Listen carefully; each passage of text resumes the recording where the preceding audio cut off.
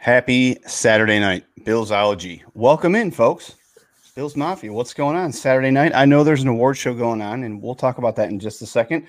I'm DM3, co-founder of Built in Buffalo, along with my guy, A. Rich. A. Rich, Saturday night. How you feeling, man? How you feeling? A. Rich, Hakeem Rich, and Saturday night, Built in Buffalo, Billsology. I'm with my brother DM3. I feel blessed. I think that's the appropriate term to use tonight. I feel blessed, man. What's going on? All right. Nothing much, man. What's going on? So we were talking earlier today, and we were talking about certain things that we wanted to discuss, certain things we didn't want to discuss, and there's actually a lot to talk about. And the name of the show is finding guys that can help this team be successful, finding guys that will do what needs to get done to take us to the next level. And we're going to spend some time on that. We do have some other stuff we want to talk about. I see Brooks in the comments section already. Kenny Riggleman, what's up? What's going on, man?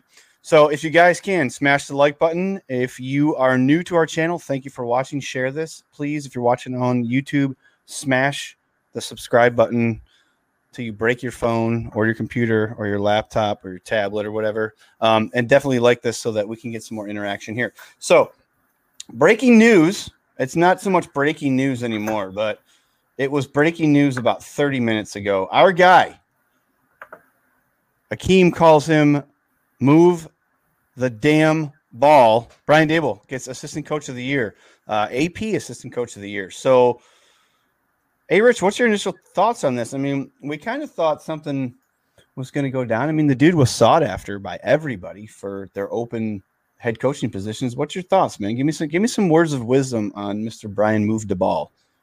Well deserved.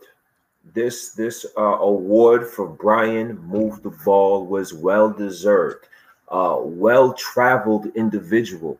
Been an offensive coordinator for a long time, from the days with the Miami Dolphins to the Kansas City Chiefs. He's had lack of talent as an offensive coordinator. He went to hone in on his skills, went with the best organization in football with the New England Patriots. He got some rings there. He got the wisdom that he needed, the knowledge that he needed there. Then he moved on with Nick Saban and the Alabama Crimson Tide, got some more wisdom and knowledge and winning more rings from Alabama. Then coming over to the Buffalo Bills, getting a raw rookie prospect of a quarterback like Josh Allen and turning him to an elite football player, getting surrounding pieces in the process, eclipsing over 500 total points as an offense. This is well-deserved for Brian Move the Ball, and he will be a coach sooner rather than later. Congratulations. So we talk about, and I know you've talked about it, especially in years past when we seem to have fans have been kind of rough on Brian Daboll in the past. 2018, we had the most stagnant offense I think we've seen in 20 years. But he came out with his comments after, the Chargers made their move and hired their guy. Is Josh Allen, you think, the best quarterback that he's coached in his? Because he's had some really bad quarterback play with teams he's been an offensive coordinator or an assistant for. What do you think? Is Josh the best quarterback that he's coached? Now think about some quarterbacks that he's had. I believe he's had Matt Moore, and he's had a Matt Castle, and he's had a Brady Quinn. These guys are not the most talented guys. These guys' ceilings didn't go but so far, right? But Josh Allen comes in and he has all the tools in the world to become that best quarterback that Brian Daboll has had in his tenure, right? He's had the tools, but he wasn't there yet. It was because of the work ethic of Josh Allen and the development that Brian Daboll was able to teach Josh Allen along the way is the reason why Josh Allen is now an elite quarterback. So it's under his tutelage. So you got to give both of them the credit. I mean, I agree with you 100%. So next year, he's okay. So let's do a little timetable on Brian Daboll. So 2018, he started his season. Sean McDermott went with Nate Peterman. They traded AJ McCarron after they realized that experiment wasn't going to work. Josh comes in, plays his rookie season. He took his lumps, all that stuff. Turn the table 2019. Our rushing game was not too bad last year. For what we had in Devin Singletary, a rookie, and a 317-year-old Frank Gore, it wasn't that bad. What's going on, Gene? It wasn't too bad. So do you think that he is driven to try to figure out how he can make this a full complement offense for this year? Like, do you think his goal – because look at what Josh did, all right? Including the playoffs, he had over 51 total touchdowns, over 5,000 yards. He only threw 11 picks. His completion percentage was almost 70%.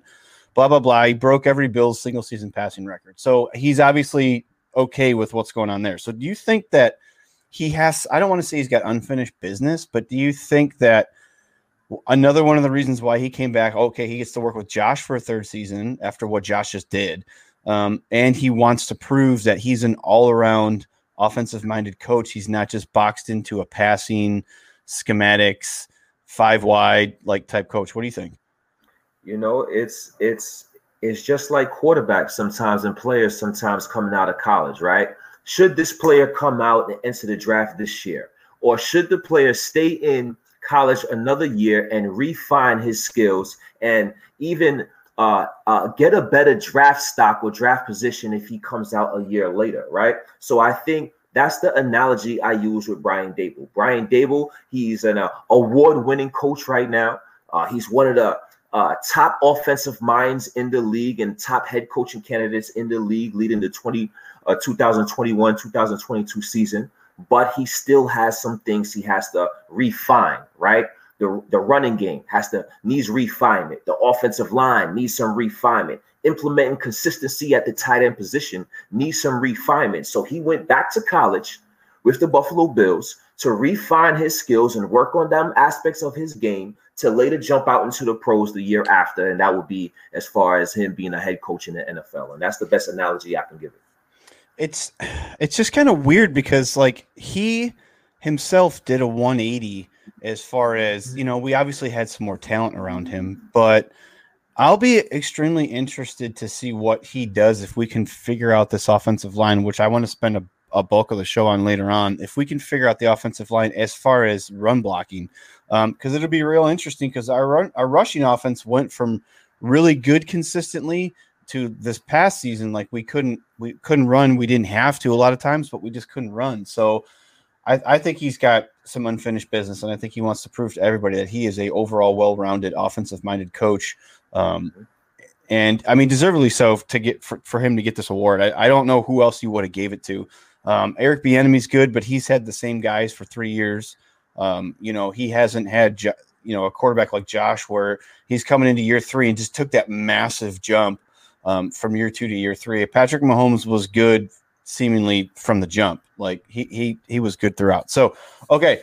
So congratulations, Brian Daboll. We got that out of the way. If you guys haven't smashed the like button, if you're watching this on Facebook, please smash it. Drop some comments in there. If you guys want to throw a super chat in, if you're watching on YouTube, that way it'll get highlighted. I got something from YouTube earlier. They're having issues with comments coming in as far as being delayed and just not showing. Because I can tell they're coming in a little bit slower than usual between Facebook and YouTube. So if I'm behind on comments, I apologize. I will take time to go back through. But like this video, subscribe if you're watching on YouTube, share if you're watching on Facebook. Okay, so me and Akeem have some topics we want to talk about around the league because there isn't a bunch of stuff going on as far as Bills. There's a few things we want to talk about before we head into free agency mode and draft mode. We're going to have a few shows talking about a few things here and there. But there's things going on in the NFL that I think that we absolutely need to dive into and talk about because it will at some point affect the rest of the league. Because it's going to be a weird offseason. It's people are calling it like a nuclear winter. All these teams are going to have to deal with salary cap adjustments and things like that. So with no expenses, I have busted out all of the amazing things. Akeem's probably going to laugh at these because he hasn't seen these yet, but it is time for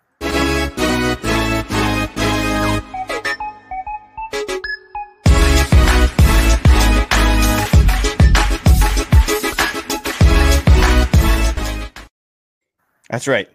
Yeah. Spare no expenses on the edits. The special effects on our show are second to none.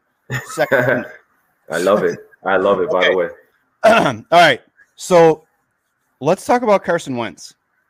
I know there's some other stuff you want to get to too, but there's a few things that I kind of wanted to touch on because this could be a situation. We all know about what happened with Matthew Stafford coming out publicly afterwards saying he didn't want to go to the Patriots. So this directly affects the Bills because the New England Patriots are obviously in the AFC East. So this, to me, seems like the New England Patriots kind of showed their hand. They kind of said, all right, we're all in on trying to find a veteran quarterback. We need a veteran quarterback. I'm not discounting what they may or may not do in the draft because they draft in the middle of the draft. It's not like they're going to land one of the big boys. Let's be honest. So chances, I'll lead it this way. Chances are that New England's in on Carson Wentz. I think it's I have 4 teams. So I think is a 25% chance that Carson Wentz can possibly go to New England. Now put it in perspective, right? Carson Wentz played like an MVP caliber quarterback before he hurt his back. After he hurt his back, he wasn't the same player, but he was still relatively good the year before last. And this year he fell off a cliff, right? Over 2,600 yards, 2,620 yards, 16 touchdowns, 15 interceptions, 57% completion percentage. Everybody was getting on Josh Allen the year before when he was at 58%, and he was last in the NFL. Carson Wentz is at 57%. This is a guy that's getting $98 million over the next 4 years, averaging about $24.7 million a year. Based on his contract and based on his production, who in the hell in their right minds would trade for a Carson Wentz, right? So then it got me to thinking. I thought of 4 words, and those 4 words gave me 4 teams.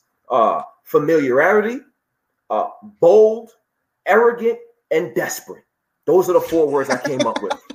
And the 4 teams I came up with to match those 4 words is familiarity. It's the Colts. Frank Wright. We seen the performance of Carson Wentz. He was at MVP levels there. Bold, the New England Patriots. Right? How bold would it be for the New England Patriots to take on this contract when you could have gave this money to Tom Brady? How bold of a move that would be coming from New England, right? Arrogance. You got the young guy over there in San Francisco and Kyle Shanahan. Kyle Shanahan beat the Rams with Nick Mullins. You mean to tell me he don't think he could rejuvenate Carson Wentz? And last but not least, Charles Nagy and the Chicago Bears are desperate. He might lose his job, right? It's true. He wants anybody that's going to be an upgrade over Mitchell Trubisky and Nick Foles. So those are the 4 teams that I got.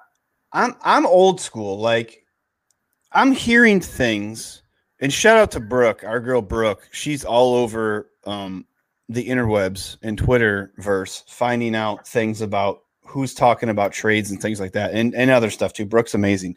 But 2 first-round draft picks for Carson Wentz and a $100 million contract? Really? And that production. And what I meant was, but by being old school is I would offer a team what he was drafted as. He's a first-round pick. He has not performed like a first-round pick other than his rookie season. I would not give up more than 1 first-round pick for him unless I was trying to alleviate some cap space and they're willing to take on a contract of a player that we'd send with the first-round pick. There's no way that I'm sending 2 firsts unless, like you said, desperate. Chicago Bears, desperate. James, I liked his take, and this is where I was kind of going with this because was Carson Wentz's success in Philly because of the tutelage of Frank Reich, or was it Doug Peterson? Because we saw what happened this year. Like his play was so up and down all season. And then I feel like he just kind of got railroaded towards the end of the second half to the end of the year when they wanted to play Jalen Hurts. They obviously just wanted to play Jalen Hurts, which they drafted him. I don't have an issue with that at all. But to me, it's a no-brainer to me. Colts, if they want to get rid of it, they have a young core of defensive players that are really good. I mean, I guess it's all going to matter with what they do with T.Y. Hilton. He's a free agent. He's the biggest name out there as far as free agent wide receivers. So, I mean, they have money. They have the money. They could afford his contract, bring him in, and maybe start with square one again with Frank Reich. Let me know what you guys think in the comments section. Again, smash the ever-loving shit out of the like button. If you guys are watching on Facebook, if you're watching on YouTube, or if you're watching on Twitter. So comments are starting to come through. I see that we're starting to fill up in YouTube as well. Okay, so I want to talk about Drew Brees for a minute. Okay. Because this is some shady shit. And I'm not going to lie. We're talking about trying to get Mario Addison to take a $4 million pay cut so we can extend him and move his money. $4 million to move his money. We're talking about guys like John Brown. Maybe if your injuries aren't that concerning, we can add a year-to-year deal and move like $5 million to next year. So that way you get some money now as a signing bonus. And we're talking a few million. Dude straight took a $24 million pay cut. So now, if everybody in the room, or, you know, maybe some of you don't, some of you do, some of you don't know how the retirement thing works. So when Eric Wood unfortunately suffered his career-ending neck injuries and he had to retire, the Bills had to eat that entire salary, because you can't just, as a player, walk away from the game, you know, okay, sorry, I can't play anymore. No, they still owe you money because you signed a contract. So they have to release you. So Drew Brees, I really don't think is going to play for league minimum next season. I really don't. Do you think he's going to come back, risk injury at 43 or 44 years old, declining in performance, and play for the league minimum? I really don't. I think that what they did, the NFLPA needs to take a hard look at this and be like, look, we understand you're $100 million over in the salary cap, which makes absolutely no sense how that happens. But you can't just take his contract and wash it. Like, something's not right here, because I think he's going to retire. I don't think he's going to play for $1 million. What's your take on that? I've never seen anything like it. You know, the $24 million. Now what? Now this frees up all the cap flexibility for the New Orleans Saints. I know they was in cap hell even before this, but it's really it's odd, right? It's odd. When Andrew Luck retired, they gave Andrew Luck his money, and they came out and still paid who they needed to pay, you know? Right. So yeah. It's real odd on how this situation is, and I want to see how it unfolds. And I'm now looking at the New Orleans Saints off season, because I'm intrigued now. I'm intrigued to their acquisitions this off season, who they pay, and their salary cap numbers, because I think they definitely put a red flag up there into how they negotiated or how they structured this Drew Brees contract. Yeah, NCS Sports 716 on Twitter says, sounds like Brees giving the Saints a parting gift. My thoughts are, he said to them, you know, you guys rejuvenated my career when I came over from San Diego. I love this city. I love this organization. I'm willing to just disqualify basically my entire 2021 contract. Give me league minimum. I will retire so you can pay me $1 million or whatever league minimum is right now. I think it's like $860,000 or something like that. And you guys will have $23 million. Here's the thing.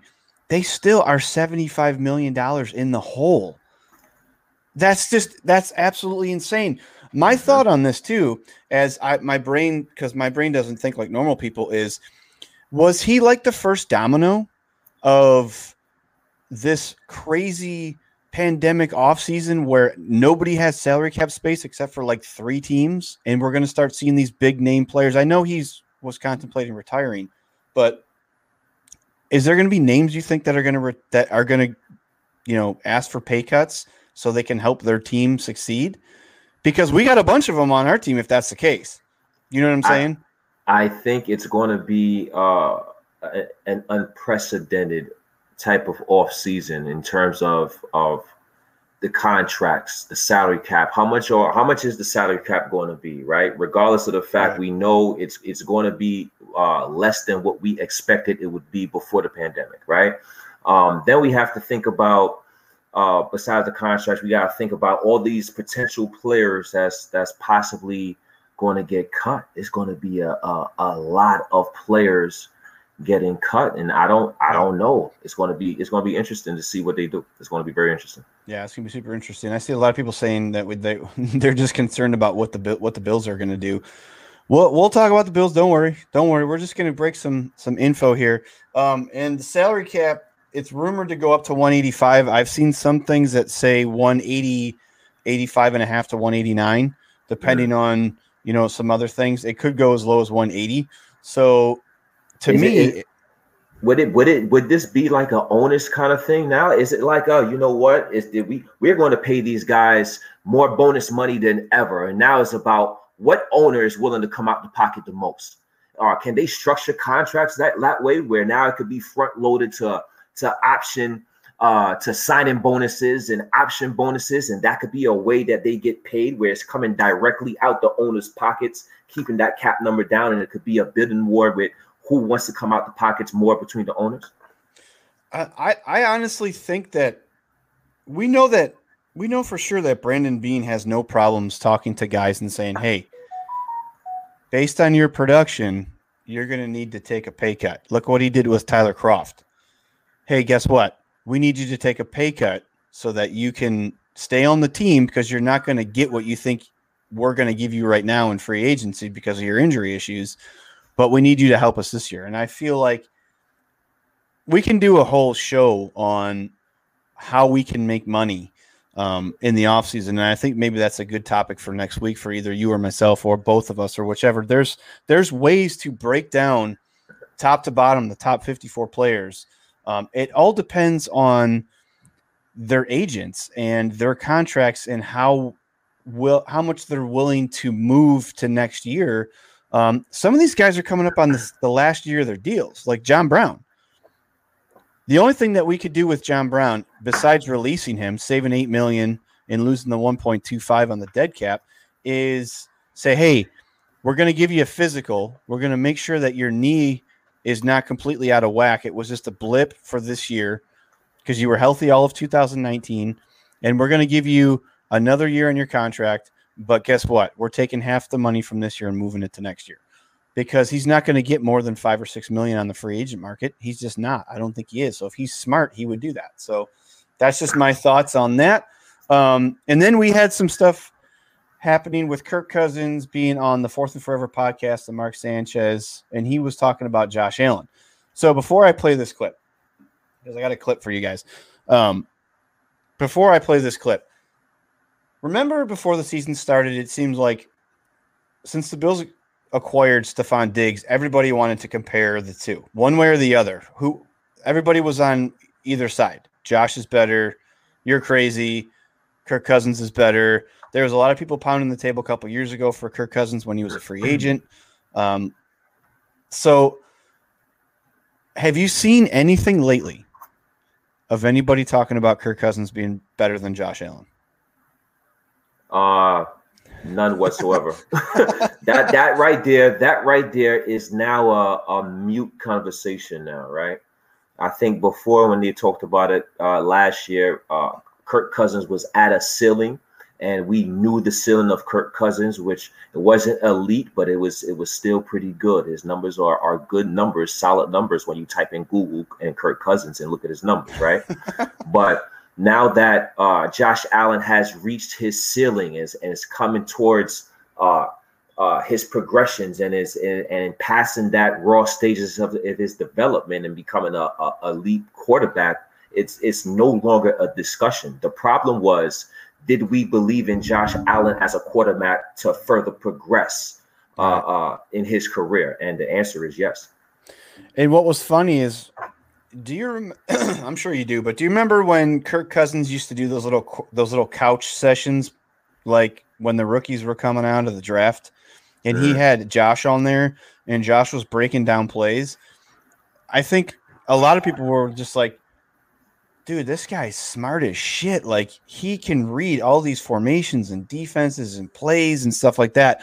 It's just funny to where Josh has gone from there, where he was sitting on Kirk Cousins' couch, to now he's throwing to the guy who Kirk Cousins was throwing to, and he's throwing it to him better. So I'm going to play the clip for you guys. It's not too long. I had to kind of crop it out so it would fit in the screen because it was on Instagram. So I did the best I could. Again, I spared no expenses on our visual effects. So we'll come right back after this clip.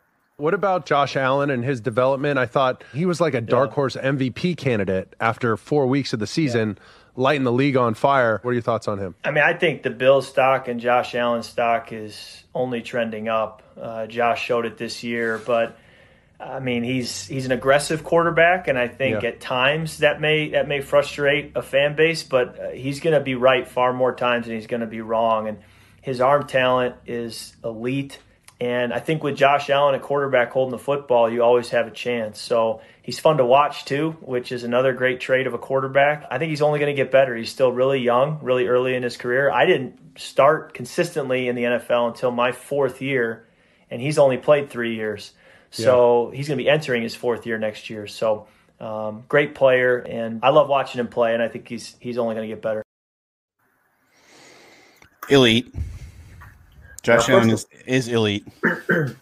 Now, I was kind of struck on Mark Sanchez saying Josh Allen, dark horse MVP quarterback the first 4 weeks of the season. Did he not watch the rest of the season? What about the other 12 games? What about the other?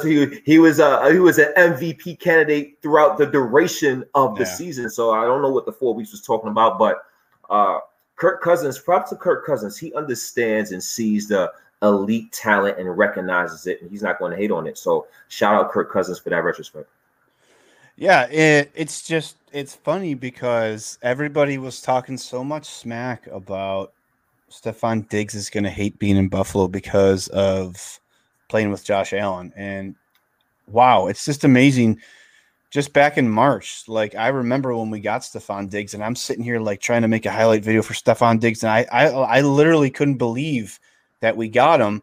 And then I started watching some of the throws from Cousins, and I was like, man, Kirk Cousins is really good. Like, Kirk Cousins is a very accurate, like he puts the ball where it needs to be. But then we had one of our new guys that made us a video that we put out, Josh Allen's top 15 plays. Ball placement for Josh is insane, especially how he puts the ball where he does when he's on the move. I have absolutely no idea like that he was that. Everybody talks about accuracy, and there's a bunch of different dynamics that go into accuracy. But to me, it's not that you can't put the ball where it needs to go. It's because you're trying to do too much at times. And Josh, we all knew, never took checkdowns and never took the easy passes. But this year, it's just light.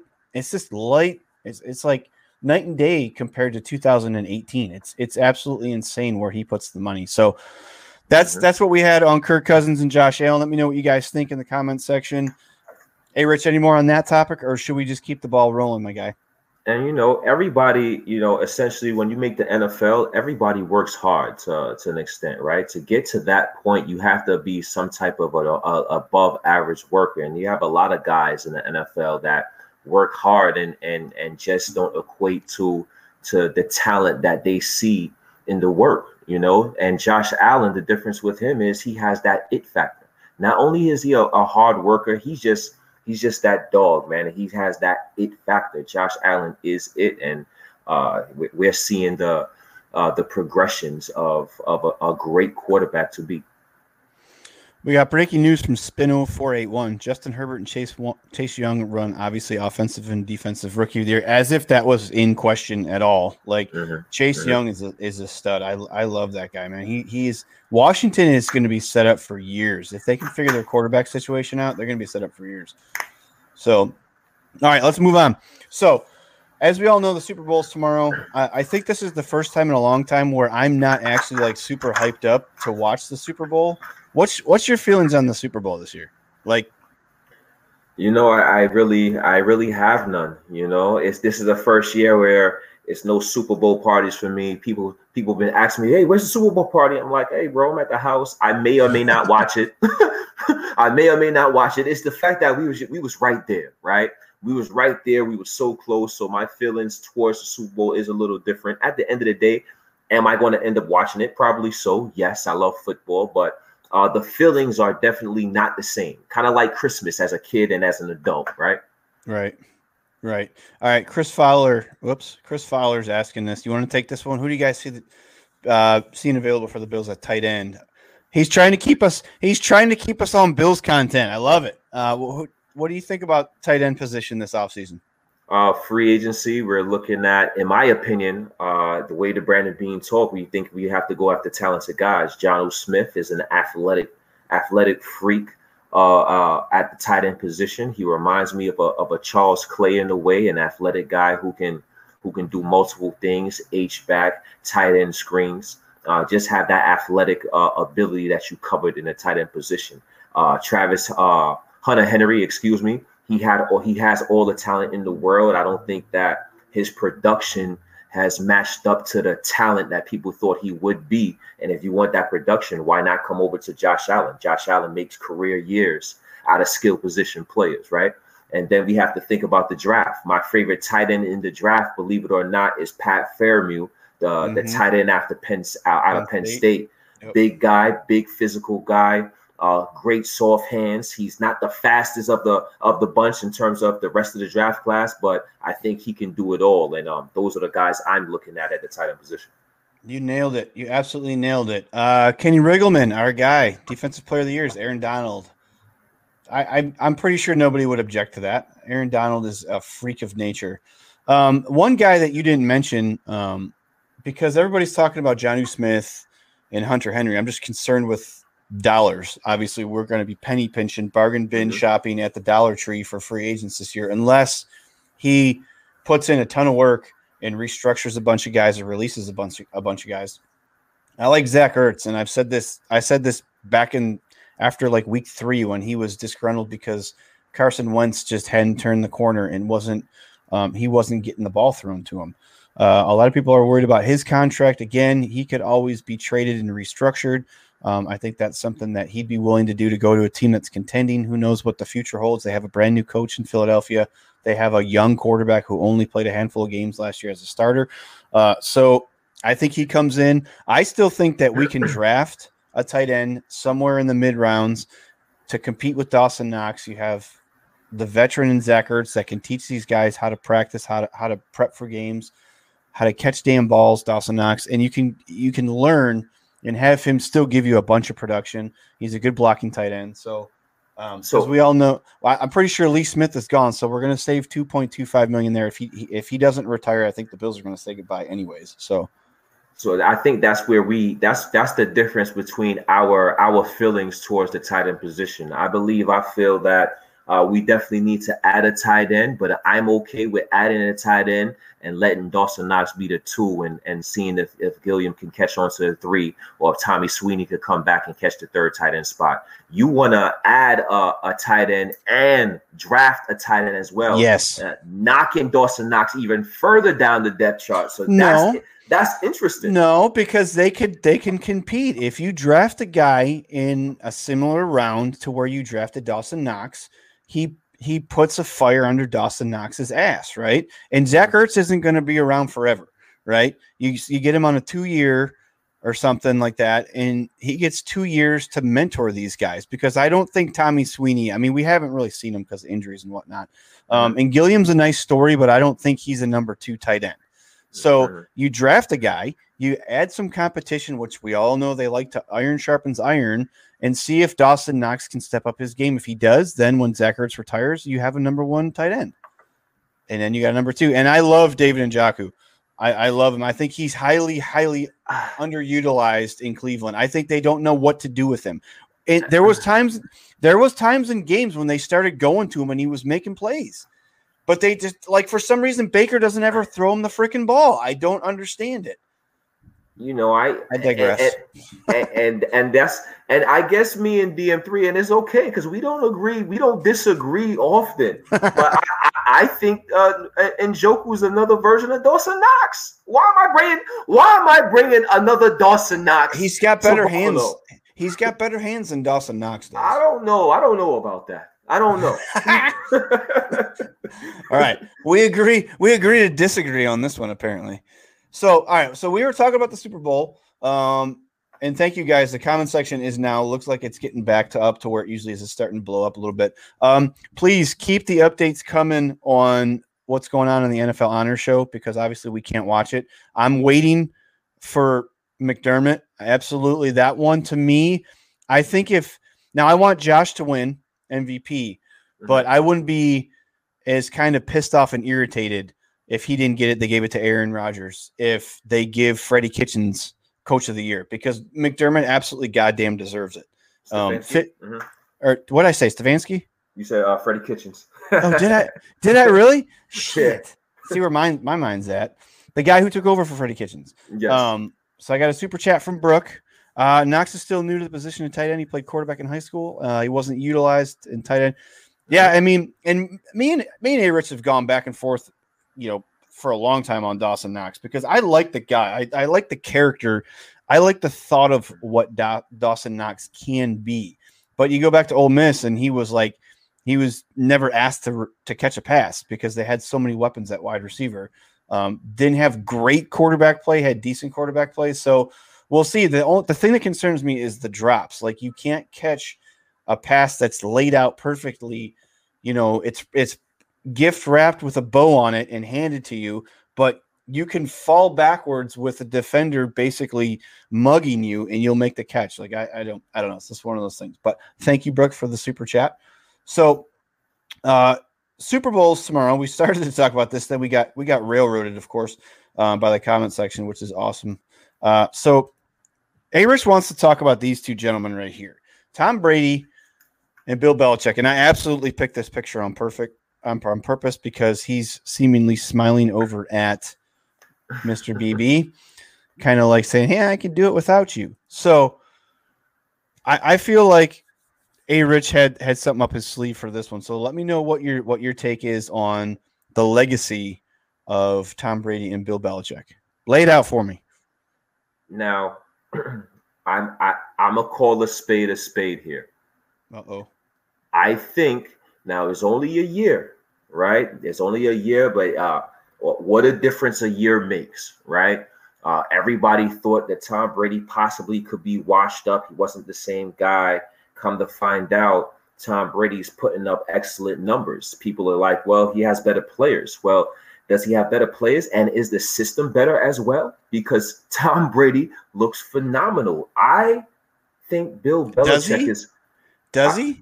I think as of late, minus the 3 picks, not minus the 3 picks now. Look who he's throwing to.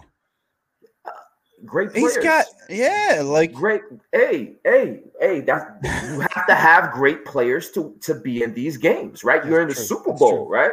And you have to have these great players. They had a lot of talent last year with Jameis Winston, right? Now, Mike Evans was over there, and Chris Godwin's over there, and OJ Mayo and Cameron Brate. Or they had a lot of guys over there with Jameis, and Jameis couldn't get those guys over the hump, right? And Tom Brady comes, and now they're in the Super Bowl and possibly can beat the Kansas City Chiefs. Can you imagine if Tom Brady beats Patrick Mahomes tomorrow in the Super Bowl? Bill Belichick is overrated as a head football coach. His moves are now highlighted. He cannot get away with having these bad drafts. He cannot get away with ignoring positions. He cannot get away with bad play calls and in-game situations. And he cannot have anything go of them sorts because now he doesn't have the best quarterback in the history of the game in Tom Brady to mask all his failures or all his inconsistencies as a head coach. And I know Bill Belichick is one of the greatest head coaches of all time, and I will not take that away from him. But without Tom Brady, without that guy, he may be overrated. Kenny Riggleman says, laugh my ass off. You said OJ Mayo. He meant OJ Howard. But he's got Gronk. He's got Gronk this year. So I think that Tom Brady is a intellectual mastermind. He knew what was happening.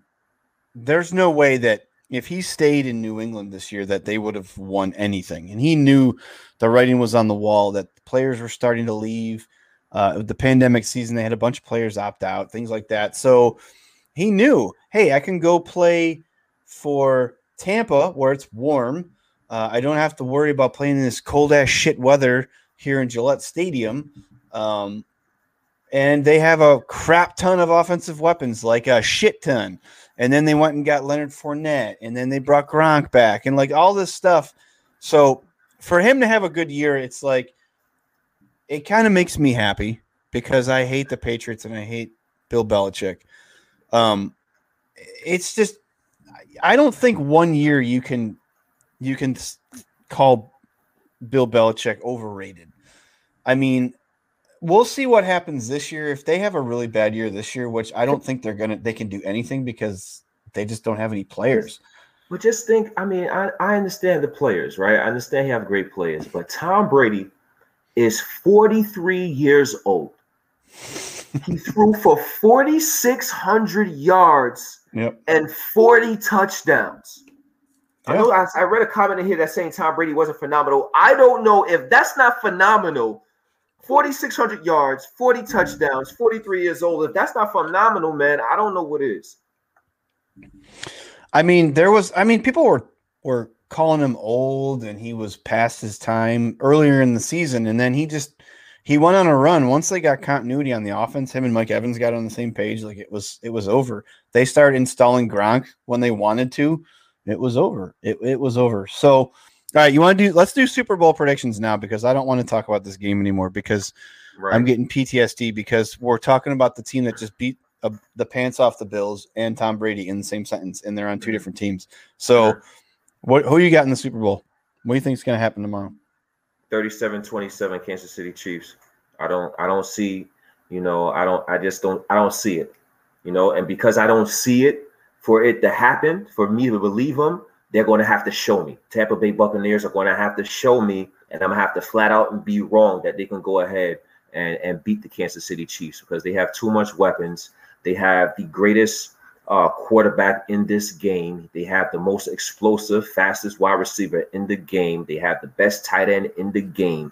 And when you combine that, that makes a almost unstoppable force. So because of those things, I believe the Kansas City Chiefs are going to win, even though the Tampa Bay defense, they're fast enough and they do match up better than most. Yeah, if you look at when they played earlier in the season, that was the game that Tyreek Hill had like 1 million yards receiving in the first half. And I don't think you're going to see that again because I think Tampa's smart. And I think they're going to figure things out defensively.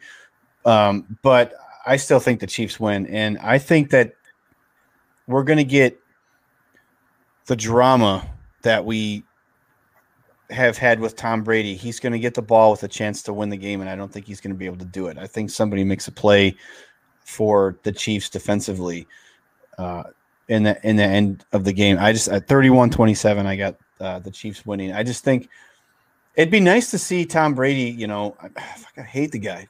I hate rooting for him, but I hate the Chiefs even more. But I personally would feel more comfortable waking up Monday morning, going about my Bills business, saying that we lost to the team that won everything. I feel a little bit better about how they beat us and the way they beat us than saying that, because I think that we could beat Tampa. I honestly think that we could beat Tampa. I just think that we match up better against Tampa than we did against Kansas City. So that's just my opinion. I say Chiefs 31 and Patriots 27. Comments are starting to fly through now, guys. So I appreciate you guys. If you haven't liked this video, please smash the like button.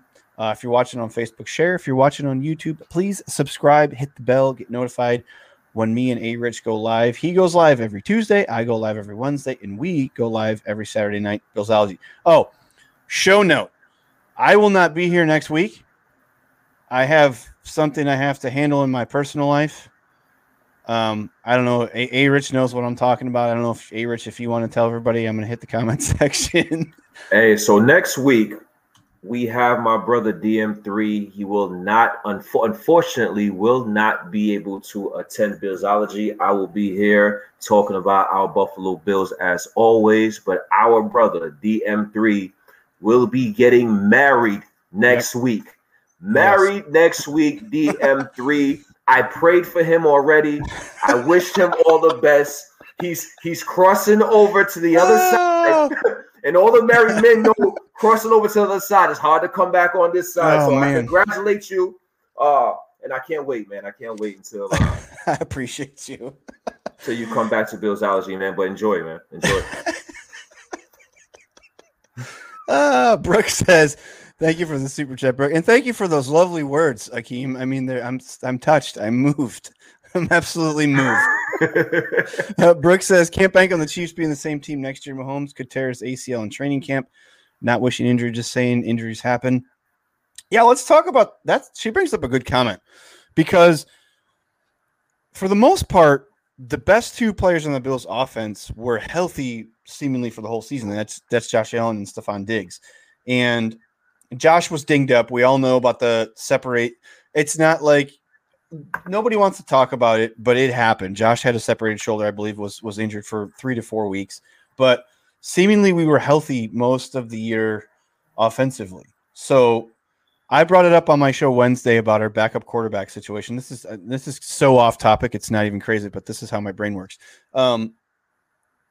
You're sold on Matt Barkley because of the cap restrictions or what? Yes. Or are you just sold on Matt Barkley because of continuity and whatever? No, I'm sold on. Yes, that plays a part of it as well. Because I want to argue my stance, right? So that would be a part of my argument, part of my leeway. But mainly is because the flexibility or the lack thereof of the cap situation, and because of that, I think we have more important parts that can make an impact right away that we need to fix than spending that money that we don't have on a backup quarterback. So because of that, I think Matt Barkley would take any contract that we offer, and we will have him as our backup quarterback for at least another year or two, in my opinion. Yeah, I think it's at least one. But I really hope there's preseason this year because I really want to see what we have in Jake Fromm. I want to see him in live game situations because he was quarantined all year. Like he couldn't even go within, 10 yards of the quarterbacks in practice. So I really want to see what we have. Everybody says that he's actually really been performing really well, and he should have won as a higher draft pick if he would have came out the year before. We got him in the 5th round. So I'm extremely intrigued to see what we have because then he's on a rookie deal and we signed him for 4 years, I believe. So 3 or 4 years. So if we can get him in 2022 and not have to pay any money to, Matt Barkley or whoever, that'd be nice. So, all right. This show, I want to talk about offensive linemen. We got all the breaking news out of the way with Brian Daboll. Congrats again. Assistant Coach of the Year. We talked about all the stuff going on around the NFL. Actually, I have been engaged since 2014. We were supposed to get married a couple years ago and then last year, but then COVID happened. So we're doing it Saturday. But I appreciate you guys for all the kind words. So let's talk about offensive linemen.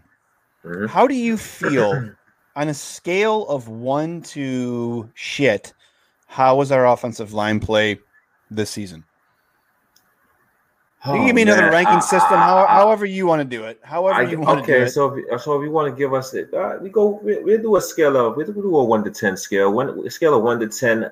Where do I rank our offensive line? Let's do this. Let's do this. I'll do it one better. I'm gonna name a player, and then you tell me 1 through 10. How about that? I like it. Does that work? That works. Okay. All right. Deion Dawkins.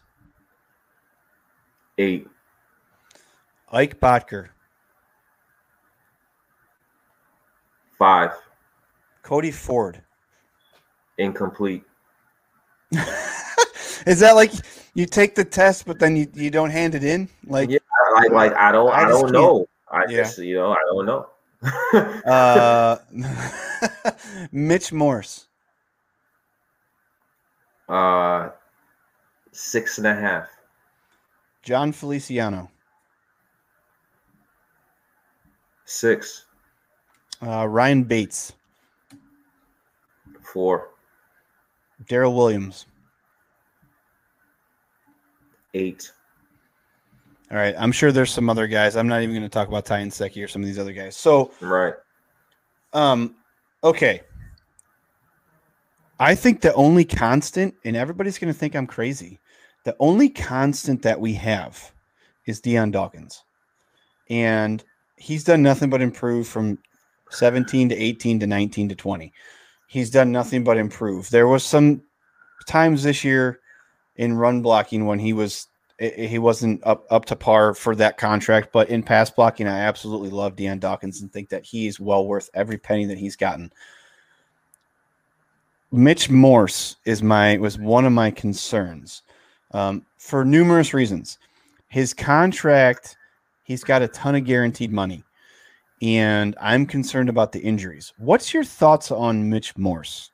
Break down Mitch Morse, his play over the last 2 seasons for the Bills. Well, I gave Mitch Morse when we did this little ranking not too long ago. I gave him a 6.5, right? Part of the reason I gave him that ranking is obviously we have to watch his performance on the field, but I think he could be playing at a more impactful way. I just think he's not doing what makes him the best center he could be. He's a finesse center. He's an athletic center. We could use his athleticism to get out in space and get to the second level and attack those linebackers and those DBs. And if he's stationary like that, I think because of the way we played him, it affected his grade, in my opinion.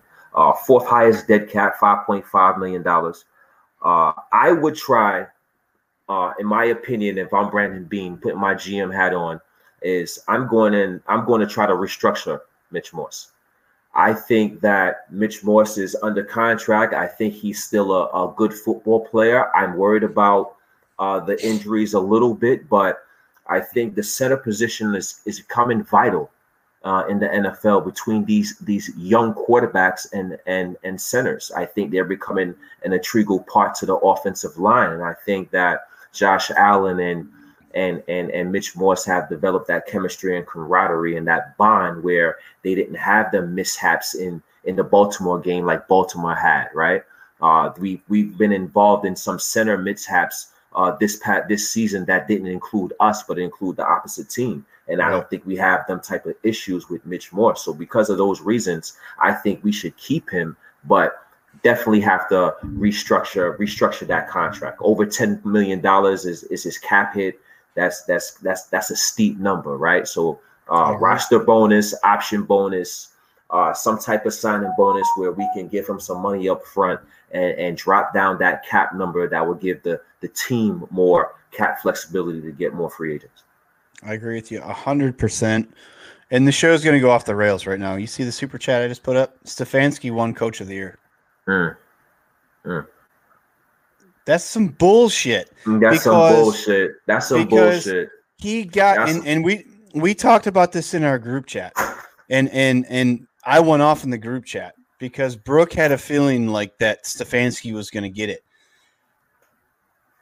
Sean McDermott, and I know they don't include playoffs in this. They don't count the postseason. This is all based off a regular season. But Sean McDermott won 15 goddamn games. Sean McDermott took a Buffalo Bills team to 6-0 in the AFC East. He beat teams that Stefanski lost to in the Ravens. He beat them in the playoffs, and he beat the Steelers. The Steelers beat the living shit out of the Browns in the regular season, and so did the Ravens.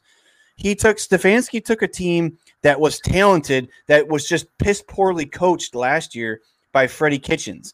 So that's it right there. So you got your guys to actually play like they're supposed to. Good for you. Good for you. The Bills won 13 games with the third toughest schedule in the entire NFL. And we're absolutely ball busting teams down the stretch. It's because he's in a small market. I don't care if they say Cleveland's a small market too. It's insane. They won 11 games. The Bills won 13. Bills went further in the playoffs. Bills beat the teams that he lost to. The Bills beat teams more dominantly than he did. The Bills have a better quarterback.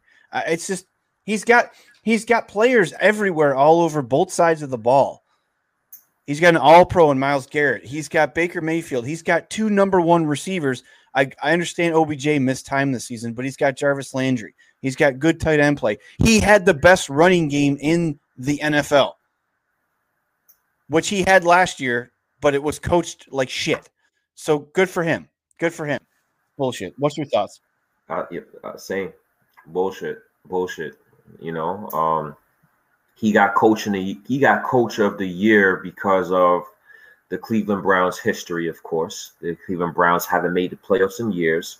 So being that they made the playoffs, and on top of that, having the 11-5 record is the reason. But this political shit is absolute bullshit. We all know that the Cleveland Browns are a year behind schedule.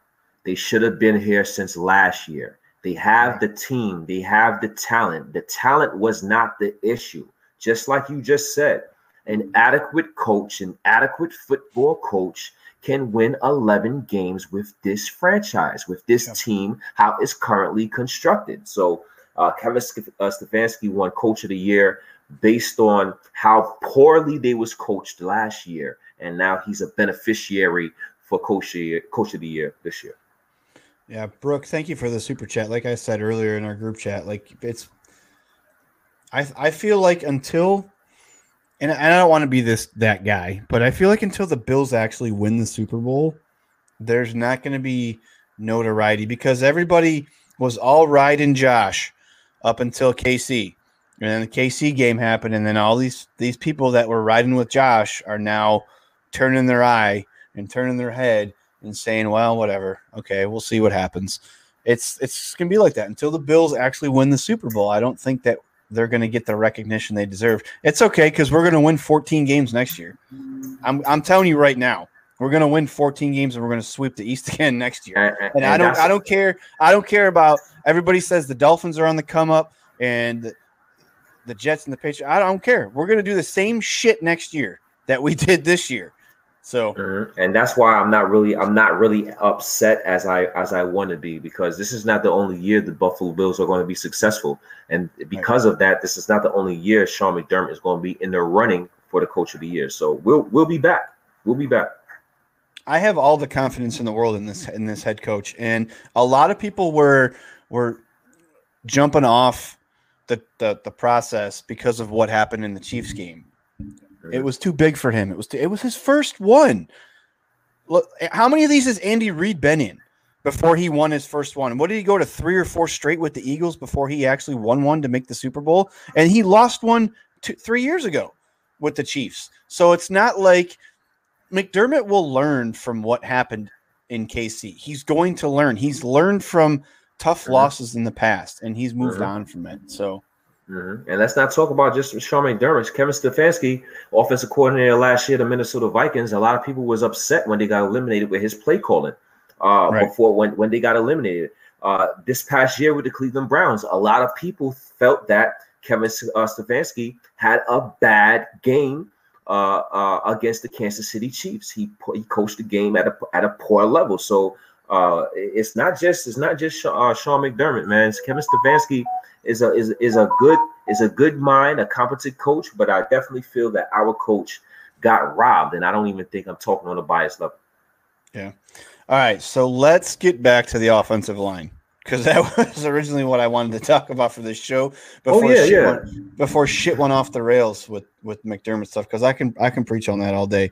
So Darrell Williams. Let's talk about Darrell Williams for a minute, because as we all know, in the offseason, I wanted Darrell Williams. I was a huge advocate for Darrell Williams because I thought that Carolina just kind of screwed him over with the way that they used him. But I feel like if you guys watch the video of Josh walking across the sideline after they realized that they had lost, and he's going and he's talking to all his linemen and his receivers in Singletary.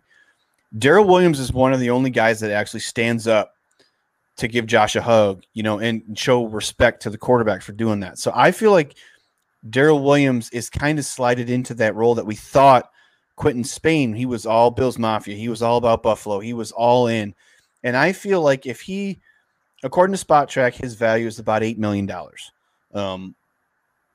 per year in free agency. So I think that if teams call and they're like, hey, we'll give you, 2 years, 16 to 18 million, and Brandon Beane's like, hey, I can figure out a way to get you 14 million or 15 million for 2 years, I feel like he's going to stay. I honestly do. I don't think he wants to move again. I think that he found a spot at right tackle with the team that he can see playing for, and he resurrected his career. He absolutely resurrected. People were calling him a turnstile in Carolina after they used him at guard, at tackle, all over the line. I absolutely think that he is a must-have, and I've said this probably 55 times now. We need to make sure that we're not playing frickin' patty cake with the offensive line anymore. He's one of the pieces that I would absolutely bring back. What's your thoughts? 100% agree. Darrell Williams, Deion Dawkins, we have two of the better tackles in the NFL, in my opinion. I don't think that the weakness of the Buffalo Bills offensive line are at the tackle position. Are they the best, number one and number two? No. But I think the pair of tackles we have are top 10 in the NFL. And if we had to pick a priority free agent of our own, right, it would have to be Darrell Williams. So I think he's a must-have. We have to get him back. People be talking about John Feliciano and all these guys. Darrell Williams is the guy that we have to re-sign. And a lot of people are talking about free agency. Darrell Williams is probably the best free agent right tackle. So that's the option unless we go into the draft. And I don't think we're taking a right tackle at 30. Can we find one in the mid-tier rounds? Absolutely. This draft is loaded with linemen. Like between 30 and 75, there's going to be a huge chunk of linemen drafted. It's a way. That's the one offensive lineman guards. This draft is super heavy. But I feel like you already have him on your roster or had him on your roster. You already saw what he can do year one in the system. He excelled, and I think he's an absolute must, and we need to figure out a way to get him to come back. No matter what. I mean, I can't say at no cost because we have no money, but we have to figure that out. So let's talk about John Feliciano. What's your thoughts on John Feliciano, and is he a guy that you think that the Bills are going to re-sign? I'm gonna cut right to the chase. I would let John Feliciano walk. I think we're too caught up into culture, and we're too caught up into how this person is. We all love John Feliciano, right? He's the culture guy. He's going to run back there and pick up Josh Allen. He's going to help Josh Allen. He's going to show that he's going to bring that nasty to the offensive line. But as a player, he is average at best. Now, I'm not going to consider to bring back a guy on the interior offensive line that may cost when the weakness of our offensive line was the interior, right? So as much as I love his personality and as much as he's friends with Josh Allen and he's this great guy, when I see the film and the tape, I see a average guy. And if I have to make decisions and make choices because of my cap or lack thereof in terms of flexibility, I'm going to go after the better player. And the better player is Darrell Williams. I agree 100%. I'll give you my take on it here in a second. But Brooke throwing up the Adam Schefter stuff. Alex Smith, comeback player of the year. That's our Shefty right there, Brooke. I do think that Josh will get most improved player of the year. So I think we'll have a Bill get an award besides Brian Dable tonight.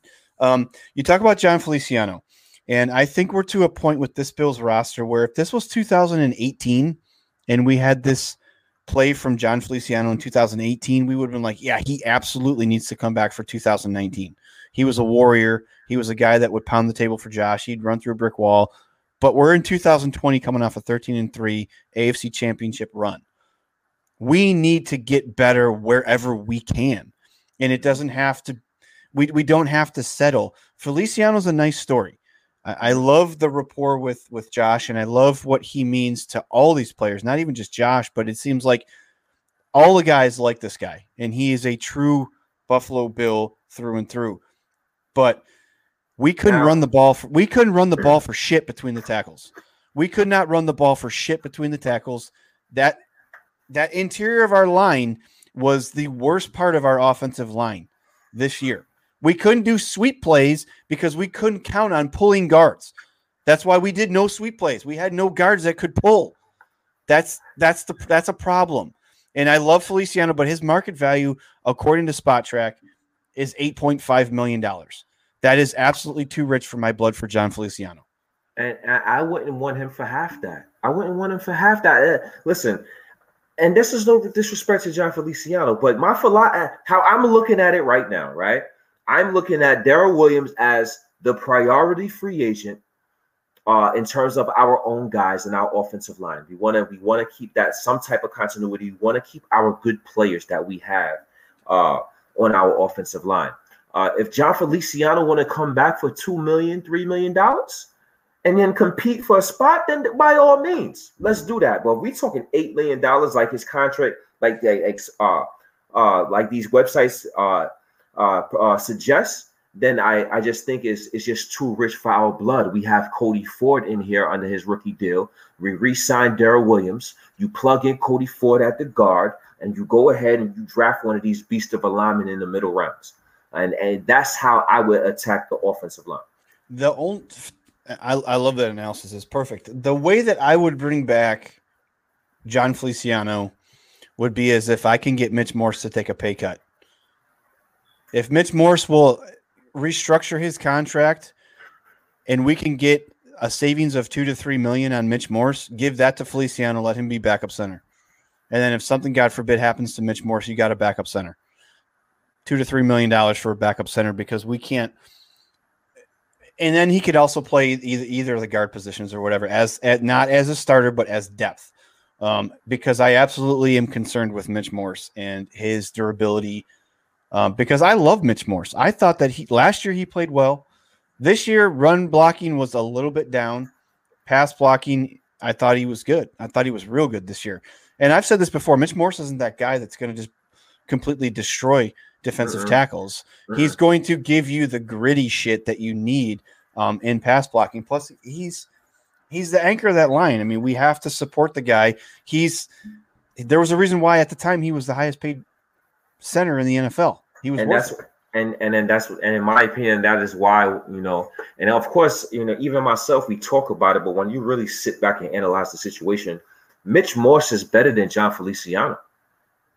That's just how Mitch Morse is a better center than John Feliciano. 100%. He's a more versatile center, and I think that's a no-brainer. Mitch Morse, Daryl Williams, and Deion Dawkins, they are not the greatest, but those are nice, solid pieces on the offensive line. And if you can get some mean, nasty guys that like to move people out the way on the interior, and I think we'll be all right.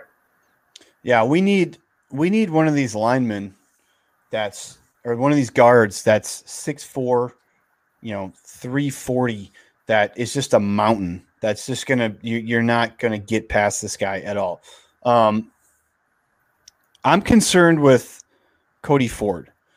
I know we drafted him, and I know he had a rough rookie season. We were kind of shifting him around, and McDermott has even come out and said that, we've kind of moved him around. It wasn't really fair to him. And then this past season, he was injured. After they benched him, then they moved him to the left guard, and then he got injured. So do you think he's able to come back and compete for one of the guard positions? What do you think? I mean, they probably. I mean, I think they like him, right? They have to. I think that's the goal. I think that's the hope. We saw Brandon Beane's end of season press conference, and the general manager was advocating that for Cody Ford to take up one of the starting 5 offensive line spots, right? So I believe Cody Ford at right guard, right next to Daryl Williams. If Cody Ford was a right tackle, in my opinion, I don't like to move right-handed people to the left side. I believe that's the reason Darrell Williams struggled with the Carolina Panthers, because they moved them all over, especially coming from a gruesome to a gruesome injury, right? So Cody Ford at right guard, he's a big boy, 330 pounds in that interior. I think he has the special ability that Sean McDermott hopes for in that interior. We as fans, we just haven't seen it yet. So that is the main concern, and we hope that Cody Ford could be the guy, because I don't think we signed both Darrell Williams and John Feliciano back. I don't think we do that. Yeah. This is a great comment from 115. And I talked about, somebody brought this up on my show on Wednesday. It seems like everybody's got these run game coordinators. The Bills have position coaches for every damn position on the team. They got tight end coaches, cornerback coaches. They got don't we have a nickel cornerback coach or something? Don't we have some crazy thing like that? The guy that's all he does is the nickel corner. Don't we have like an assistant coach that's just his job is to be a nickel cornerback coach? Right. So this might be something that they should look at. I mean, you have a guy that's all his job is. Figure out if it's blocking or if it's these backs. Watch the film. Hire him now. Hire him yesterday. Get in the film room and tell me where we went wrong on our run game. Was it blocking? Was it scheme? Was it execution by the backs? Was it play calling? What was it? The offensive coordinator is supposed to be there to figure that shit out. He's supposed to. I don't like me personally. I don't like. Wait, you mean I don't like the coach shit that just got assistant coach of the year should have this figured out? I set you up. And being that he's the offensive, he's the assistant coach of the year, we should trust him to be able to figure it out. We should trust him enough to not even think about and entertain hiring a run game coordinator. I look at that as if you have two quarterbacks, you don't have no quarterbacks. That's how I look at that shit. You're telling everybody that, listen, this guy can't call plays for shit, so we need to bring this guy to call these plays, because this guy don't know what the hell he's doing in terms of the calling plays in this department. And I don't agree with that. I think Brian Move the Ball is fully capable of fixing that situation. Just the year before, we was a decent running team. Just the year before, Devin Singletary averaged 5.1 yards per carry. Just the year before, Brian Dable was still on the team, orchestrating that offense. So I'm fully capable and confident in Brian Move the Ball to rectify the running game situation. Oh, Chris Fowler. Dable's not that great, honestly. Oh boy. Yeah, too many Chiefs in the kitchen. I agree with that. So we found out that our guy Jaden Steen, our Chiefs fan Jaden Steen, I lost the comment because there's about 1,000 of them here. Okay, here it is. You know our boy Jaden, and we love you, Jaden. You're a regular. You're on every single show that we do. And we all know that you're a Chiefs fan, but he's from Rochester, so he kind of likes the Bills. So I didn't know that. That's pretty cool. All right. So what are we going to do with this run game? Let's talk about the run game for a minute. If you were Brandon Beane right now, what is your direction towards the run game? What are we doing? I think we kind of spoke about it throughout the show. I'm going to go ahead. I'm going to Mitch Morse, and I'm asking him to restructure his contract. Right? I'm going to use that Mitch Morse money to restructure. I'm going to go ahead and go ahead and get Darrell Williams back to the fold and get him back re-signed. He had a 79.5 PFF grade. I know people say what they want about PFF. I rate them to some respect. I think they have good minds and I understand, and I think they know what they're doing. 79.5 PFF grade from Darrell Williams is not to sniff at. I want to get him back in the fold. I'm hoping Cody Ford is the guy that Brandon Beane and Sean McDermott think he is, and I'm going to put him in one of these guard spots. I'm going to get one of these guys in the draft. This big offensive lineman from Tennessee, I forget his name. Wyatt Davis from Ohio State. I'm going to get one of these offensive linemen early in the draft. And then after I do all that, I'm trying to figure out what type of center are we making Mitch Morse? Are we going to make him this athletic pulling center? Are we going to make him this center that he's going to be stationary? Are we protecting Mitch Morse from his self and his concussions? What are we doing with Mitch Morse, right? We have to figure that out. But once we figure those things out, and I think we upgrade the offensive line by making those key moves, we have to add a third running back, an explosive running back, and have him be an impact on the offense on game day. We have to implement 3 useful running backs on game day. And I think if we implement 3 useful running backs with the additions on the offensive line via free agency and the draft, I believe the running game can be and will be improved going into 2021. Yeah, I think we all wondered why did we have a roster spot for TJ Yeldon? It came that we needed it in the playoffs because Zach Moss got injured, but like you had a guy who was a veteran who you always call him the Swiss Army knife, and he could pretty much do anything you ask him to. He could pass block, catch passes out of the backfield, run the ball if you need him to. We need to take a look in the mirror and see, why were we the odd man out in a lot of these playoff games where all these teams had 3 deep at running back active? It stems to the fact that Sean McDermott has to have 10 damn defensive linemen active every Sunday. He's got to have 10. So with the defensive line, I could get us a whole bunch of money. We'd have a little bit of dead cap, but you know what? Vernon Butler, thank you. See ya. Quentin Jefferson, thank you. See ya. I got Justin Zimmer and Harrison Phillips that can fill your roles just fine. And they're on rookie deals. One guy's a practice squad player. I'll solve all those problems right there. Mm-hmm.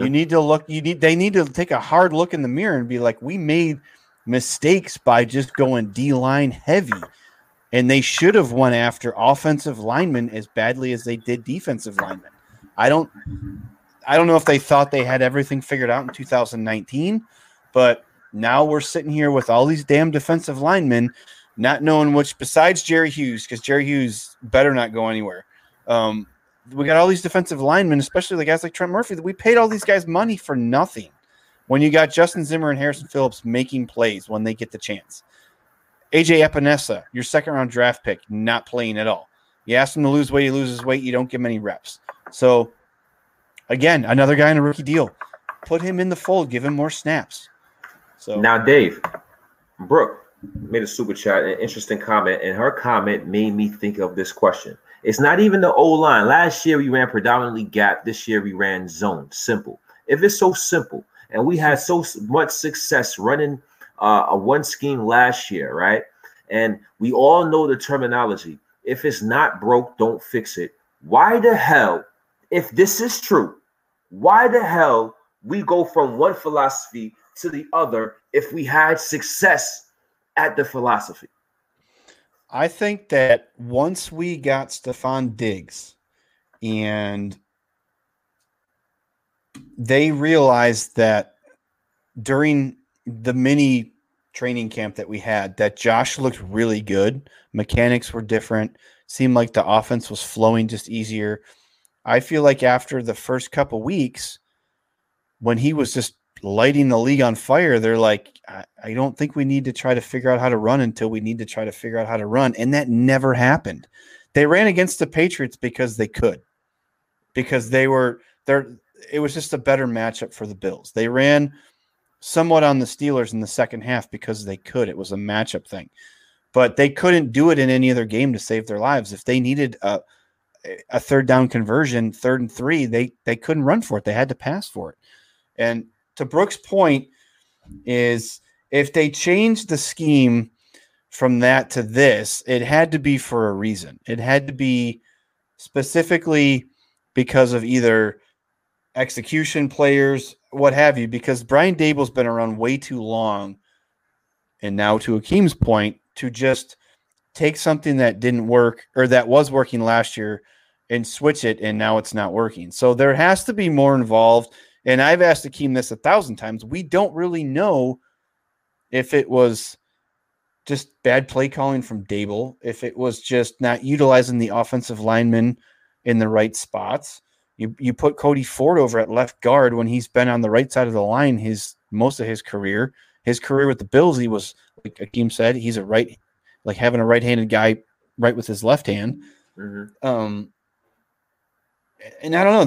There was just a whole bunch of stuff going on. We don't know if it was the backs, inexperienced, just no vision, couldn't hit holes. The play calling was just at the wrong time. Is some of it on Josh Allen for not audibleizing out of a play when he wasn't reading a defense correctly, and it should have been taken out from a run play to a pass play? We don't know. I mean, what I do know is that we need another dynamic back. We need a speed back that can take any given carry to the frickin' house at any given time, because these two guys can't do it. I'm sorry, they can't. Motor on that carry against the Broncos, dude almost died getting into the end zone. Like, he had to cut across the field, weave back across the field, and then he almost died as he got across the goal line. Like, we can't. I don't know. I don't know. I don't know if I answered your question or not. No, but I went off on a tangent. But this is what we should be imploring as fans, right? Because we lack the cap flexibility, right? We can get more dynamic on offense without being expensive at that position. All we gotta do is add a person of a dynamic, of a explosive skill set, 5th round, or a cheap free agent as a third back, and implement him on game day. We do that, our offense is even more dynamic. We add a tight end, and now our offense is God knows what. Imagine what we could be if we add an explosive running back and a consistent tight end. That's what I think we need, and I think that's something that I think we should focus on, and I hope the Buffalo Bills brass know that they should be doing that this offseason. This is where if Brandon Beane wants to put a stamp on one of the greatest general managers in Bills history, because historically the Bills have never had a dynamic tight end. They just haven't. We tried the Charles Clay experiment coming over from Miami. We thought he was going to be this dynamic game changer. He didn't have a great quarterback thrown it to him. I don't want to start that debate, but we haven't had a tight end since Sean McDermott's been here. We've tried. We had Charles Clay his first year. Then we got Dawson Knox 2019. It's just we just haven't. We've toyed with that position like we were toying with the wide receiver position the first 2 years that he was here. I don't know if this is something that they value in the offense. Obviously, Brandon Beane came out and said, hey, look, we need to take a look at this position. Yeah. But what I alluded to in the first part of my thought was this is where he's going to separate himself, because the Bills historically have never had a game-changing tight end on a roster, on an offensive roster, period. And if he wants us to believe everything that he spews out in these season-ending press conferences, he needs to do it. Don't just tell us that. We all see it. We saw it for 19 games that we had shit production from tight ends. The most receptions in a game from a tight end this year was 4 by Dawson Knox. Like, it's crap. Like, if you give Josh Allen that safety blanket, that there's going to be teams like the Bills this year when we were completely mismatched on defense against teams that had a dynamic tight end. We're going to have those games if we get a dynamic tight end. Does that make sense? Where we're the actual team utilizing it, because like there's games when Josh can just go to Diggs 10, 12, 15 times, or the next game he goes to Beasley 10, 12, 15 times. There's going to be games when we can go to a tight end 10, 12, 15 times.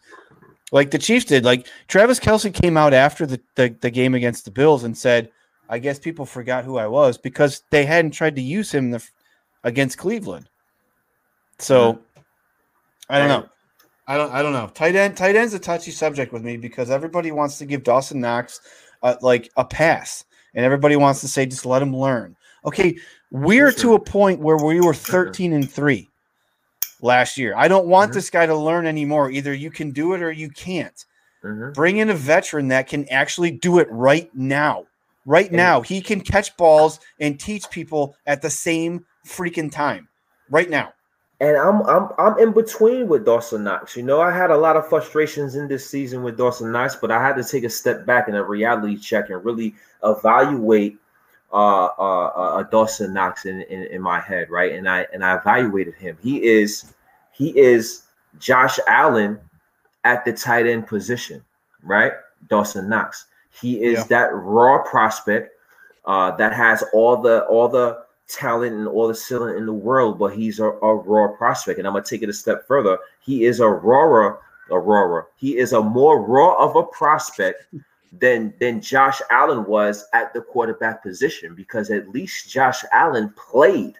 At least Josh Allen had the ball in his hands in college. Dawson Knox played in college 4 years and wasn't able to really get a chance to develop. So I understand just Dawson Knox needs to continue developing, but we as the Buffalo Bills organization can't wait for Dawson Knox to continue to develop as the number 1 tight end. He's now going to have to continue to develop at the number 2 tight end guy or to a tight end 3, or it depends on what we do with the position, right? But we cannot rely on him to be the tight end 1, and we also cannot get a tight end and feel we could drop off at another position. We can't get a tight end and cut a John Brown, God forbid, and think Gabriel Davis is going to be the guy. I wanted all. We needed all to win this Super Bowl. We need to have a John Brown or better at a number 2 receiver at the number 2 receiver spot. We need a number 1 tight end, and we need an explosive back. We needed all at the offensive on the offensive side of the ball. All right, I'm going to hit everything that you touched on, but I want to put this comment up here first. Why would Ertz take a restructured deal in Buffalo? Is he winning in Philadelphia? No. Are the Bills on the cusp of the Super Bowl? Yes. That's for a guy at his age. He wants to win and win now. He doesn't want to be part of a rebuild. I can tell you that right now. That's just my opinion. And what you talked about, John Brown, is interesting to me because we have the guy. We have him. Yeah, we have him. No. John Brown walks. We have his replacement already on our roster. And I'm not talking about Gabe Davis. Who is this guy? Kenny Stills. No. Remember him? No, he's not. Remember Kenny Stills? He's better than John Brown. I don't know that. He's better than John. I do. Oh, man. He played on a Houston Texans team that had shit offensive play calling that he's like, I want out. This team's a dumpster fire. And he played on when he was on Miami. You can't tell me he didn't burn the shit out of us when he was on Miami. Come on, man. Kenny Stills will cost $4 million on the open market because of this whole season that happened where he asked for a release. He was signed to a practice squad and never played. So his market value is probably $4 to $5 million. We can cut John Brown, save $8 million, use 4 or 5 of it for Kenny Stills. We still need to address it in the draft. Don't get me wrong. If we could do something in the mid rounds to get a kickoff and punt returner, because I do not want to pay Andre Roberts, which I'm going to open up another bag of worms. I do not want to pay a guy that just does one thing and one thing only. Kenny Stills, I'm not saying we don't need to add more wide receivers, but Stephon Diggs, Kenny Stills, Gabe Davis, Cole Beasley, and then a 5th guy in the draft. You're not good with that. No, I'm not. I'm not satisfied. I'm not satisfied with that. I'm looking at tomorrow's game. I'm looking at the starting receivers. It's Tyreek Hill and Sammy Watkins. I'm looking on the other side. It's Godwin and Antonio Brown and Mike Evans. How are we getting that guy this year, though? How are we getting that guy? We can't get Curtis Samuel. It's not. Why? He's going to be $10 to $12 million. He's going to be $12 million. And you know what? In my heart, and I actually had a dream last night that Curtis Samuel went to the Jets. I don't know why Shanahan, Curtis Samuel. I don't know why I dreamt that, but I had that dream. But that's wishful thinking for me. You're probably right. Curtis Samuel is probably wishful thinking for me, but that's the type of talent we need at the number 2 tight end position, at the number 2 wide receiver position. Look, I agree with you. And if we had $215 million in cap space, I absolutely think Brandon Beane would do that. They'd probably still keep John Brown and then go get somebody as well. Don't forget about Isaiah Hodgins. We don't even know what we have. in him. So he's got to be thrown in there as a wild card for a number 4, number 5 guy. But this year, I'm talking about this year, unless he works some big baller bean magic and alleviates a shit ton of cap space by restructuring and moving Robin Peter to pay Paul later on. Like, it ain't going to happen. We got to go with the $4 to $5 million guy and focus on the draft. And we can get a return guy in the draft that's on a rookie deal that maybe pans into a number 3 or a number 2 later on down the road. That's all I'm saying. I love Curtis Samuel. We've talked about him offline. He's going to be one of our free agent targets. I'll throw that out there right now. I've already started making the graphic. In a perfect world, Curtis Samuel could come here. I just don't know how we free up that space to get him because hold on. I got you. Because I absolutely agree with you 1,000% that we need to be the next Kansas City Chiefs on offense because we're like right there. We're so close. We just need like 1 or 2 more things. We need a tight end, a high dynamic running back, and we need a true number 2 that can stretch the field and do everything. We need that. We absolutely need that. I agree with you 100%. But we ain't going to find a Nicole Hardeman just laying out there somewhere. We're going to have to work for it. We're going to have to work for it. We can't just get these guys without giving up something. Either they ain't going wide receiver at 30. They're probably not going wide receiver in the second round. So it's just there's just needs elsewhere that I feel like this draft is gonna I don't know. Because if John Brown's healthy and we can say, hey, John Brown, can you take a pay cut to $5 million or $4.5 million? We'll give you a $2 million signing bonus, push it to next year, extend you to a second year, and then your contract, you're making a little bit more money. We'll guarantee some stuff, and then you get John Brown back. Would you be satisfied with that or no? I don't know. I don't know. It's really tough for me. I mean, if that's our options and we lack thereof others, then yes. If we don't have any other options, and yes, I would go with that because I'd rather have a good player than have an extra hole, right? Because at the end of the day, I don't think Kenny Stills is better than John Brown. I think John Brown is better than Kenny Stills. So if we're having this debate, I think you're crazy. John Brown is better than Kenny Stills, man. John Brown is in my opinion, at least. I think John Brown, we have him here. He already knows the system. He been and knows John and knows Josh Allen. What's the Kenny Stills been here for a month. He's been here for a month. I just that was one of the most mismanaged situations. And Kenny Stills runs a 4.2, by the way. He does. He's faster than John Brown. All right. So are you good? Yeah, this is great. This is great. I think we can get Curtis Samuel, and I saw a comment in here that someone said that the Panthers didn't even think he was a number 2. Are you kidding me? He played with 3 different quarterbacks in 4 years. One was Cam Newton, who was injured. One was Kyle Allen, and then one was Teddy Bridgewater on his comeback tour last year. And Teddy Bridgewater played decent. So the way we would get Curtis Samuel would be by cutting John Brown and getting $8 million, and then finding $4 million, because I feel like Curtis Samuel is going to get 10 to 12 million. Someone's going to give him that money. Do you know what I'm saying? That's just me. Maybe 8, 9, but you'd have to move some things around. So you're right. And here's my thing about Kenny Stills. He's 100% healthy. We don't know about John Brown right now. I'm not talking about 8 months, 7 months from now in training camp. Right now, Kenny Stills is 100% healthy. Right? So we don't know if John Brown is something that it was just a bump in the road, or if it's something that may come back, because he dealt with that all season. It seemingly like from like week 3 or 4, he was out, he was playing, he was inactive, he was playing, he wasn't used, he was playing, then he was on IR, then he was playing. He didn't do shit in the playoffs. So I don't know if he was 100%. So anyways, I see this. I don't know if this means we got to get JJ Watt. Probably so. There's nothing hit my phone saying we got JJ Watt. So. No, there's a couple people saying Bill's got Watt. I don't know if they're just making stuff up now. I don't know. I guess we'll find out. Let me. While we here, let me go on Twitter. Brooks got to be all over this. Brooke is going to be definitely. I'm wondering if it's I don't see anything anywhere, and I have every app you can think of that I would get alerts on. And that's a fact. But here's the thing. You want to talk about JJ Watt? Yeah, we could. Because I want to talk about Jadeveon Clowney. I may have changed my mind.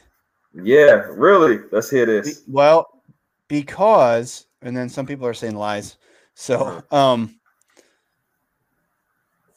I think we can get him for like $7 million. Clowney? Because he came off a 1-year prove-it deal with the Titans. He played 12 games, got injured. Right? I think he played less than 12 games. Had 0 sacks. He's got no leverage in free agency. He was signed right before the season started. Like he sat there forever. And I understand that it was a pandemic season and stuff like that. But if we can get him for like 6 or 7 or 8, even $8 million, I would take it. He instantly makes our run defense better. Yep. Instantly. And then we could take money from Quentin Jefferson by releasing him and using most of it to pay Jadeveon Clowney, because I don't think he's going to warrant a huge contract. He's got to start proving shit. He's on these prove-it deals, and he has to absolutely prove it. Would you rather have Quentin Jefferson again for his contract, for his $8 million, or would you rather have Jadeveon Clowney for maybe $1 million more at $9 million? I'll take Jadeveon Clowney for $2 million more. I get him right 2 years, $20 million.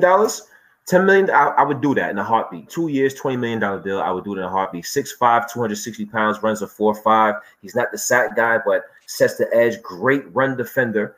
He would be imposing in a game against the Kansas City Chiefs. That's the type of guy that we need, in my opinion. And I would love that. I would love that. Lone Wolf would disagree. Apparently. But at $8 million, $8 to $10 million, I would jump all over that. Let's talk about JJ Watt. Because I talked about it Wednesday, and people got to realize that I'm not this naive, delusional Bills fan that every time somebody is disgruntled on a team or there's a free agent available, I'm not that guy that says, go, get him. If you guys don't know me by now, as Akeem says, get to know me. JJ Watt makes perfect sense for a lot of reasons if financially it can work for the Bills. I don't want to hear about injury history. We signed Trent Murphy for $10 million coming off of an ACL tear and a PED suspension, and we gave him a 3-year contract. We have guys. Darrell Williams a couple years ago had injury issues. Cole Beasley played this year with a broken freaking fibula for 4 games. So the Bills the Pagulas invested millions in this facility, this training facility, in this rehab facility, and all this weight center. I feel like they'd be able to manage that. And here's the thing. I don't need JJ Watt playing 65% of the snaps. I need JJ Watt at a high level playing like Jerry Hughes plays at a high level, and get both those guys playing rotationally. Because Jerry Hughes, when he's opposite of somebody like a J.J. Watt, they'll both be productive. J.J. Watt had his best seasons when Jadeveon Clowney was opposite of him. He's still a great player. Jerry Hughes had his best seasons when he had Mario Williams. Let's not deny that. Let's be honest here. 4.5 sacks for Jerry Hughes. People are pissed off saying we should get rid of him. Jerry Hughes is our best defensive lineman, and it's not even close. But back to JJ Watt, I think if you put him in this McDermott rotation and you get him at a high motor for a certain amount of reps, kind of like what, where did Justin Houston go? He went to the Colts, right? Colts. Mm-hmm. That's what they did with him. He resurrected his career this year. They said, go, you know what, for 15 to 18 snaps a game, go get the quarterback. Make a game-changing play. I'm not saying you only give J.J. Watt 15 snaps, but you use him in something like that. Then you have the young guys like Epinesa, And these other guys that I don't know. I think it works. I think he's a Precious guy through and through. And I think it absolutely works. And he comes here for a couple years. I think he can help us win some football games. And he is immediately the best guy on our defensive line, period. So it's probably a dream. I'm probably shooting for the stars, but like Jerry Hughes, I think, and I've seen some other shows talk about this. I don't think Jerry Hughes should ever be considered a cut candidate. I think what you should do with Jerry Hughes is say, hey, we need some help here because we want to get you some help on the defensive line. Can we give you another year on your contract? Maybe take a little bit of a cut this year so that we can get you some help opposite of you. We need another edge rusher or some defensive line help. And maybe Jerry Hughes does that. And maybe you lower Jerry Hughes, snaps. Maybe he's more effective because he's fresh all game. I don't know. I like it. So I'm getting ready to wrap up. Hey, Rich, you got anything else? We went for almost an hour and 45 minutes. This was fun. No, man. I think we covered a lot of different topics, a variety of topics that I think was interesting around the NFL and amongst Bills fans as well. We got some breaking news from the comments. It was definitely an entertaining show. Yeah, I had a lot of fun, and stay tuned, guys, because we will be back. Rich will be back Tuesday. I'll be back Wednesday, and then I'll be on my siesta for about a week or so. But we'll have draft coverage. We're going to have free agent tracking. We're going to have anything to do with the Bills from now all the way through camp, and then obviously through the season. So don't go anywhere. Stay tuned. We're going to have a bunch of content for you guys. And thank you to all the regulars that have watched this entire show, dealt with me rambling for 2 hours. Akeem carrying the show once again for 2 hours. I appreciate you guys. I've seen a lot of new people in here too, both on Facebook and on. Yep, here it is. Brooke. Thank you, Brooke. I'm ending the show right now. Aaron Rodgers got MVP, as if we didn't know that was going to happen. All right. Right. So, I already have two. Lone Wolf says, little DM 3 and 9 months. I already have two. We did things backwards. That's how we roll. It's Bills Mafia. I wouldn't have it any other way. So I do have to say, though, that, and I can probably vouch for Akeem, but we have two of the most supportive, better halves in our lives as far as for us doing content. And while I'm here, I'm going to do this. While I got everybody's attention here. Everybody sees me and Akeem on these live shows, and you guys only see me and Akeem here lately the last couple months. There's a huge army of people that do a lot of things for us. You guys see the backdrop on our screen. That's from our guy, Jason. The intro video, that's from our guy, Scott and Jason. We have a lot of people that do a lot of things for us. We have Cam, Sophie, Brooke in the chats. So we have a huge amount of people doing stuff for us, and we're going to be adding to the team. It seems like all the time. I am Mike Draper Jackson. Yeah, I'm going to forget everybody. I'm JR. Yeah. I'm going to forget a lot of people. So we just got a new guy that's going to run our Twitter. So we're coming, and we're starting to get involved in more and more podcasts are coming. So stay tuned. Anyways, I'm kind of flapping off at the gums right now. Aaron Rodgers, MVP. That's just amazing. Great. So if you don't have anything else, Rich, I don't have anything else. I will see everybody back here on Wednesday. Rich will be here Tuesday. This is Built in Buffalo. As always, go Bills, and we'll see you on the next one.